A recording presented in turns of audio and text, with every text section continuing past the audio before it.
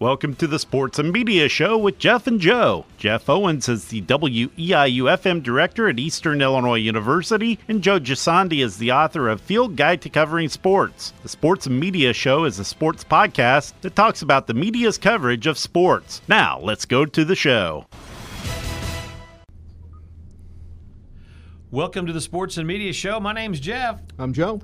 Welcome to episode 17. We hope you enjoy our podcast on WEIU.net or sometimes on Facebook Live like today. Or you can even go to iTunes and search for it, so we appreciate it. Joe, as we head into NFC-AFC Championship weekend, let's talk about football last week and some really incredible sports ratings along with the games for Saturday or for Sunday. Yeah, your Steelers playing the playing the Cowboys. Wait! I'm thinking your Steelers. Yeah. Sorry. So the Green Bay Packers and the Dallas Cowboys had a 48.5 million people average than that. And I think 62 million people in the last 2 minutes when Dallas rallied and everything like that. Amazing. We've been talking about the ratings being bad all year, and part it's probably because of the elections, as we've talked about, and it's also in part because the games really were terrible. Yeah, and then all of a sudden we came to Sunday, and we had just one of the best games you'll ever see in Cowboys-Packers, right down to the wire, and then you had Steelers-Chiefs, which wasn't really as dramatic, but still, if you're a Steeler fan like me, it was nerve-wracking till the end, and so that was pretty exciting as well. And that was a good game. You had a 2-point conversion, and then the holding. I mean, it clearly was a penalty on that play, but it just didn't have the same cachet as the Green Bay, one of the big programs, in Dallas, arguably, the most popular team in the country. Exactly. So, but the ratings are great. I'm sure the NFL is happy. And one of the things, since the Steelers-Chiefs game got moved from noon on Sunday till a night game due to the ice storm that was so terrible here in East Central. Oh, horrible. I jest there. Is that now there's already talk maybe that'll be a continued thing where they'll move both of the games on the Saturday and Sunday of divisional weekend to the afternoon and then the evening game. I liked the evening game because we didn't have to work on Monday. So it didn't bother me as much to start at 7:30 on a Sunday night. So, your thoughts on that? Do you like it better or not? Well, I don't. I mean, I understand why they're doing it. They think they're going to get better ratings and more dollars from it. But how much more does the NFL need? No, I mean, seriously. I mean, they're making so much money. They're moving teams and they're making all this extra money. But I'm just wondering. I don't think the night game grows the game because the kids aren't watching it. I'm always about getting the kids involved. Why not have the 1 or 2 o'clock game and then the 4:50 game or 4:15 game? I think that's better for the sport. Yeah, you can't argue that. And it's just like this weekend with the AFC and NFC title games. It's basically here in Central Time. It's 2 o'clock and then 5:40, so you can actually watch both games. Still get to bed early if you have school or work the next day. I think that's the better time if they would do it like that on both weekends. I think people would have no problem with it at all. Oh, absolutely. I mean, I think those earlier games for all the big sports is better for growing the game. It's the long approach as opposed to the short approach. And actually, the earlier game got the better ratings anyway, didn't it? Yeah, it had almost 12 million more people watched it, and it was a better game. And you had two of the marquee teams, and when you think about the Cowboys and the Packers, I mean that's two of the top 3 or 4 teams overall in terms of fan bases all across the country. Where the Steelers and Chiefs, really, the Chiefs don't have, I don't think, as big as a fan base. The Steelers are a nationwide team, but there you go. Yeah, the Chiefs are a loyal fan base, but it's certainly not the same level. And wasn't that the best ratings for games since last year's Super Bowl? Exactly. And the best non-Super Bowl playoff ratings in the history of the game. So NFL is happy. They're collecting money. Now today, just before the show started, there was other NFL news. Get your thoughts on this real quick. The the Oakland Raiders have announced they have formally applied to become the Las Vegas Raiders and move probably by 2020. Your thoughts there? Yeah, well, as we've talked about, I'm shocked that the NFL is going to Las Vegas because it used to be, as we've mentioned, a friend we know, Ken Baker, when he and other referees would go to Las Vegas, they'd have to check in to make sure, hey, I'm not gambling. They're so worried about the gambling, but now they're moving a team to Las Vegas. That just doesn't seem like a smart thing. And plus, I don't think they're ever going to be embraced in Las Vegas the same way as they are in Oakland. I wonder about that. Now, it would make for a great weekend if you had money and you wanted to go gamble and enjoy nightlife Friday and Saturday and then go to a game on Sunday. But I just don't know how many people are going to be able to afford that and do that, and you got such a great fan base in Oakland with the Oakland Raiders. So very interesting times in the NFL over the next few years. Yeah, it gives. I guess it's like Vegas. It doesn't have enough going on there. You need Oakland Raiders. And so I think the pregame shows for the weekends are getting ready to start in about an hour. Are you a pregame? They haven't started? Are you a pregame show follower? I know I have buddies that love pregame and postgame stuff. I'm not that much into it, but I know a lot of people just love to watch pregame and then all the postgame interviews. Your thoughts? I hate them. I just don't like them. You're saying the same thing. For someone who keeps up with sport, I know most of these stories, right? And you do too. And even if you don't, it's not really that greatest stuff anyway. Nowadays, I don't think you need. I think when we were kids, I watched it a lot more because we weren't getting that. We weren't getting anything beyond a Football Digest and an SI once a week or Sport Magazine. Now we have sports 24/7. Yep. But I'm sure the fans of those teams will be locked in a little bit more. But yeah, I just prefer to get to the games. I want Sunday to get here. I don't even turn it on until right before the game, usually. Exactly. Well, the other news came out of course, my Pittsburgh Steelers. The Antonio Brown incident, as it's referred to, is where he went to Facebook Live and during. We're on Facebook Live? Yes, we're on Facebook Live. He went to Facebook Live, so let's and he shouldn't have. And then the NFL and the associated media with it decided that was the greatest story and the biggest story of the sports year, which I'm fascinated with why it is people have made it such a big deal. I think it's the greatest story, the most important story in media since Odell Beckham went to Miami with his Giants teammates. I think it has to be at that level, isn't it? That high, right? It's just nuts. I mean, I will say, as a Steelers fan, I know I lean towards the bias, but I think about it is, he didn't do anything illegal. He didn't do anything immoral. All he basically did is turn on his phone, which is, he wasn't supposed to, turned on social media, and, accidentally recorded Tomlin saying a couple of bad words. Well, not accidentally. Well, he accidentally recorded it. I know, right. No, you're right. And it's just people are like, the Patriot fans are like, he should be suspended. People are posting things where he should be suspended for 3 or 4 games. I'm like, it was a phone in a free country that recorded a speech. Let's not go crazy, folks. There's other stories and there's other news out there that's just as equal. But I tell you, Antonio Brown's had to apologize. The Steelers have apologized. All these news conferences. The Patriots are even getting annoyed with the whole thing now. And I know it all leads up to the game, but enough's enough, in my opinion. Well, 2 things though that are interesting for that. I don't have a problem with Facebook. I mean, he called them, as we mentioned, a dirty word. Begins with an A and ends with holes.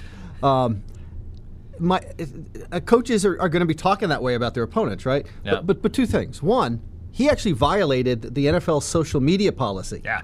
It's not just for media. It's not just for the media. It's for anybody. So Antonio Brown did that. But secondarily, the thing that concerns me a little bit is all these players that are more concerned about their brand, their own perception and the brand of the player than the team. That was a wrong thing to do for the team, as you and I have talked about before the show. You don't do that. But he's so worried about the Antonio Brown brand, this new generation of people, I guess, kids that are coming up, that's what matters to him. Yep. Yeah, because again, with a short-lived career, they want their careers to stay on afterwards, and he wants the Antonio Brown 84 brand to be out there. And so he messed up. And so, like I said, it's much ado about nothing. Yeah, it's not a big story, but it's in a way, at least it's something to talk about as we get towards the games coming up. Yeah, it's something to chuckle at. There you go. I want to also talk locally a little bit about a guy that's taken some heat here in the near area is Illini basketball coach John Groce. I don't know how much you follow Illini basketball, but I know here we're on the campus of EIU. Illinois is kind of the ugly stepchild to the north, as a lot of people say, but there are a lot of fans around here. Oh, lots. And John Groce is under a lot of heat right now. His team just cannot be competitive on the road in the Big Ten, and they could possibly miss the NCAA tournament for the 4th consecutive year. There's stories in the paper today from the guy from I'm having a brain lock from the Decatur Herald Review, basically calling for Whitman to Mark Tupper, thank you, to make a decision here, relatively soon as we gear towards the NCAA tournament. Your thoughts on Illini basketball and how the media is going to take these next couple of 6-7 weeks? Well, I think the coverage I've read, and I've read a lot of coverage about the Big Ten, not necessarily a lot about the Illini. I've read a little bit, but the coverage seems to be they're not really attacking them. I haven't heard the ones you're talking about, and actually one of our alum will have to call. Our alum is the sports editor up at the Champaign News Gazette, Matt Daniels, and Scott Ritchie, who's another alum, covers Mike Kaiser's up there covering. Right, we need to get them involved, but this is a year for the Big Ten where I don't know if it's a lot of parity or if they're all weak. No one's really stepping up, besides maybe Wisconsin a little bit. Yeah. But everybody seems to be losing games they think they should be winning. You know, Indiana was the big team. Then they lose to Maryland, and now with the Illini. I mean, the Illini hasn't been strong for a long time, so I don't know that you throw it all on Gross. I'm not a big fan of a writer of myself asking for someone's job. I want to know why they're winning, why they're losing. And I don't know enough about it. Tupper probably could say a lot more. It was, and if you want to check out Tupper's column today, and it was interesting. You know, he basically he didn't really call for the job as much as he called for what Whitman is going to, knowing that he called for Whitman to make a choice at the end of the year. Whitman is the athletic director up there, so it'll be. And I hate to use the word interesting over and over, but I just don't know again if Illinois is still perceived as that premier job where you can go out and get a better coach. I mean, I think we had the best coach we ever had in Self, and before that with Kruger. I just don't know if we're going to get a Kruger or Self at Illinois right now in the way things are in the state of Illinois, and then with the budget concerns at Illinois, Eastern, everywhere else. So it'll be interesting to see. A lot of people always want change, but then after change isn't always better. No, I mean, look at the programs that keep with their coaches. You know, Mike Tomlin at the Steelers and all the others. Those are the teams that do well. But here's the other thing: is that fans in a lot of areas think their team is far better than it is. Yeah. I've been amazed since I moved here 15 years ago. It's like Illini football. I'm like, no, it's nothing. It's not that good. I come from SEC land, and even in the Big Ten, the Illini haven't been relevant in football and maybe even basketball for 8 or 10 years. There you go. I don't think it's going to happen anytime soon. So, your thoughts on your mind today on the Sports Media Show? Hall of Fame yesterday. Yeah, Hall of Fame. Which, go ahead. I'll let you start. No, I'm always interested. You know, journalists shouldn't be part of the news, but this is one they can't escape because it's the Baseball Writers of America Association, the BBWA. I forget how many. Baseball Writers of America. They're the ones who make these choices. And there's, 441 people who vote, as opposed to the NFL when they do the Hall of Fame. They throw like 80 people or 60 people into a room. So the NFL is sort of like a caucus, and the baseball is the ballot. And I love the fact that all these writers have been showing their ballots early, so you sort of had a sense of it. That said, there's always going to be some debate. Like, I can't imagine how Vladimir Guerrero, I think the best of all the candidates out there, just misses. Well, and the other thing is, I agree. I love Vladimir Guerrero, not Herrero. That's okay. Yeah, okay. But yeah, Vlad the Impaler, a great baseball player. Trevor Hoffman missed by 5 votes. Right. But what I've been hearing about is this integrity of the game clause, where the writers can take the integrity of the game and not vote in the steroid users. Fine. That's perfectly within their right. But think about this. Everybody is saying how great a player Tim Rock Raines was, and that he deserved to be in the Hall. It was his last chance to get in. But people forget. Go search Tim Raines and cocaine, and remember that he was in trouble and admitted cocaine use when during his playing career. So integrity of the game, he wouldn't slide on his butt because he kept had a vial of cocaine in his hip pocket. So my point is this: if that's not integrity of the game, then how can steroids be? It seems like they just kind of pick and choose what the integrity is, and that is where I don't like it. That just aggravates the bejesus out of me, for lack of a better way to say it. I understand. Actually, all three of them, you could argue, have something connected to them. But the integrity of the game, I think, was originally created after the White Sox scandal, and that is a major part of it. And I think they want something where people aren't hurting the game. And Tim Raines still played. I have no dispute. One of the better players, but more fun players to watch when you think about it. And a really nice guy. We used to cover him. He used to live in Sanford, Florida, right outside Orlando. I don't know if he's still there. Just a great ball player. And I think he's one of those borderlines, but actually, the more I look at the stats, maybe not so borderline. That he deserves to be. He was the only guy for 6 years in a row to ever have 70 stolen bases consecutively. That's incredible. Hits for average, was a great fielder, all of those things. And this was really a disease when you're addicted to drugs. So he wasn't overtly trying to hurt the game like the people, and really maybe the reason why Pete Rose is kept out. Even though Pete Rose never tried to lose a game purposefully, they're so upset about gambling, right, that they don't want to have it. But I think you're leading up to also maybe the steroids too, right? Well, yeah, the steroid era. Now that you were some of two of the guys that have been talked about are Clemens and Barry Bonds. Both are inching their way to getting into the Hall of Fame. Where a couple of years ago, there's no way Bonds is ever going to get in. Well, now if he keeps increasing by the percent he's going, he's going to be in a couple of years. Yeah, absolutely. I had a friend of mine text me saying, how does Jeff Bagwell get in? Because he was never proven. I mean, there are guys that are really big. Like next year, Jim Thome comes along. Yep. He's just a big boy, you know, from up the road in Peoria there. Yep. There are some people that are just really big on their own. There is no connection with Jeff Bagwell, so he absolutely should be in. There was with Pudge Rodriguez. You know, as a matter of fact, I read an interesting comparison between him and Jorge Posada. If you look at Jorge Posada and Ivan Rodriguez, people who are beat writers were talking about that, how Pudge suddenly got bigger, and that's where his stats really started getting better. He was a better defensive catcher than from Jorge. Yeah. But Jorge had a better on-base percentage, had a better slugging percentage, had a better all of these different things, but he gets only 3%? Well, what would have happened if he took roids? Yeah. It's crazy. Yeah, it is cheating. It is cheating the players who didn't take roids. Yep. And there's even talk about, like Selig got in and he commissioned over the steroid era. So if he can get in, why can't the players? You know, some of the coaches like La Russa, who've been associated with players on his teams with steroids for years, and with the A's and Cardinals, you know, he's going to get into the Hall of Fame. So you think about all the stuff that is associated with it.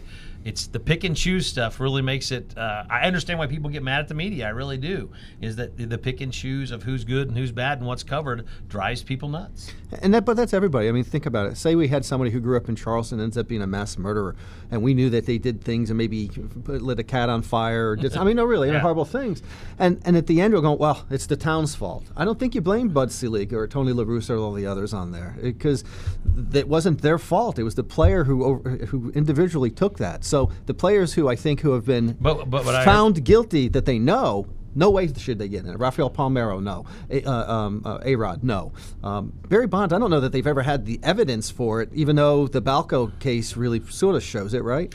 It does. But not. Yeah, I mean, I don't think you could go to a court of law and he would be convicted of it. It'd be circumstantial and it'd be up to... It would be a tough call to get him convicted. Now, people's heads don't grow when they get older like the size of his did.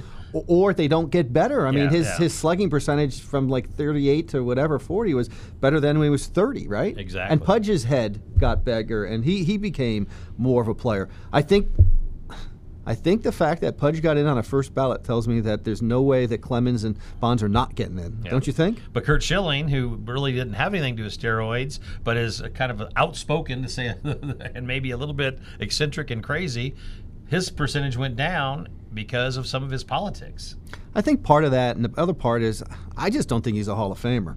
I would disagree. I think he deserves his feats in the World Series. 2 World Championship titles. Look at his wins over losses and the length of his career. His stats are better than many pitchers that are in the Hall of Fame. I think he's one of those borderline guys. I mean, if he gets in, I wouldn't go, oh my God, how does he get in? But I think he and Mike Mussina are two players that you're going, do they get in? Do they not? They're almost identical. Yeah. So if Mussina gets in and Schilling doesn't, I think it's because writers don't like him. And again, the pick and choose is what we talk about it. Right. You were interested in a Sports Illustrated article that came out over the last week about some stuff about the NFL. I want to touch base on as we gear up towards the end. Yeah, when I was reading through it again this morning, it was asking NFL beat writers what are some of the stories that were undercovered, and the writers like, as if anything in the NFL could be undercovered. Yeah, right. But they were talking about, even with Colin Kaepernick, they were saying race really isn't, because at one point, I don't know if it was Mike Freeman, who he actually wrote a story about, I think we talked about in the fall, asking players who they were planning on voting for. And a couple of African-American players had mentioned, I think Freeman, saying that, well, I think all the white players are all behind Trump, and we feel like that's racist. And they're like, oh, that's not going to happen. And then they polled them and realized, oh, that is happening. Not that really means it's racism, but this whole idea of race in the NFL. As a matter of fact, there's even some people who said that the NFL is too black. It's become more black. And this whole thing, I mean, we want to think that race was something that was in the 60s. So that was one of the things they talked about. And the others were talking about sexual abuse, how the NFL isn't doing that, and concussions, how it still is reported as it is, underreported. Well, just like in the Steelers game, both playoff games, the Steelers knock out Matt Moore. He's back in a play. Last week that we knocked out one of their receivers on the goal line play, and he's back 2 plays later. Right. I mean, and then the Steelers tight end, Ladarius Green, can't get out of concussion protocol for the past 4 weeks. Because they won't pass him, but these guys get passed in a matter of minutes on the sideline. So there's really some odd rules of how this concussion protocol gets cleared. I don't get it. Oh, it is. And the thing that I think is most pertinent to our show here is the media aspect is several of these local beat writers are saying that the national beat writers are getting fed all the information from the teams, in part because the agents for the players are feeding it to them, and further in part because they have the same agents as the players. Ooh, so yeah. And the beat writers are going, what are you doing? And then if you give it to the national, who covers the team all the time? The local. So the local are now kind of natural human reaction is, I'm angry you're not giving me stuff. So maybe you're not giving them the same coverage. So it really could hurt the athlete a little bit. So that was probably the most interesting thing I saw in the article. Okay. The other thing that came out this week or last couple of days is Paul Feinbaum, who is the voice of the SEC by default or de facto, basically ripped the University of Connecticut football coach Randy Edsall because Edsall took over the team. Told this one certain athlete that yes, we're going to honor our scholarship offer to you, and then a week later pulled the offer. Okay. Now Michigan and Alabama have done the same thing repeatedly over the last 2 or 3 years. And Feinbaum but that's Alabama. Yeah. That's and Feinbaum will not touch it, but he ripped at UConn. Again, the pick and choose of the media drives me nuts. Now, I will say that how Randy Edsall, what he did to this kid is horrible, and I hope karma gets UConn football for the next couple of years, and I hope they don't win a game. Because, to call up a kid and say, yeah, we want you, your scholarship's good. This kid's whole life had been based on going to UConn to study accounting. What position does he play? I think he was a defensive back. Mm-hmm. And he had already had his plan out. He knew he wasn't going to be a pro player, but he wanted a scholarship, was going to major, had all of his stuff prepared, and then to call and pull it after he already said he had it really makes Randy Edsall and UConn football look poor this week. Yeah, it's really interesting that recruiting. This whole recruiting and the signing of players is huge business. And the place that I work for part-time, Land of 10, we're essentially becoming sort of a recruiting website right now this time of year, like Scout and Rivals and all the others, because that's where everybody wants to read. So this player, if he's a 3-star, they give the stars, and it's still kind of what's a 3 and what's a 4, and they have some mathematical justification, even though I don't know how much I believe in all of those. But if he's a 3 or 4-star recruit, he'll get signed someplace else. He's going to get signed, yeah. But when you're in love with a certain school, and you've already been accepted, and all the stuff's done, and paperwork is signed, and then you pull the scholarship, where if he wanted to back out, Edsall could keep him and really force the kid into in a bad situation. It's just not a lot of give and take for the student athlete. Well, they don't have a whole lot of pull from the time they get here and not. And the other thing is that right now you have like Ohio State. I think I was reading one of our writers was talking about that they have more scholarship offers than they have, so they're hoping players are going to step away. Yeah. I want to shout out to Kathy Myers-Best. She's been commenting on all of our stuff on Facebook. So thank you, Kathy. We appreciate all the support, and we'll follow up with some stuff on Facebook with you to answer some of your questions. But she's had comments on everything, so we might have a super listener out there. There you go. There you go. So, we'll assign pictures of us in the morning there. Send it to you. Yeah, scholarships, as she's mentioned in there, are just a huge part of it right now. And in football, they give pretty much full rides, whereas other sports, they don't give so many of them. But this is big right now. National Signing Day, February 1st, Wednesday, boom, boom, boom.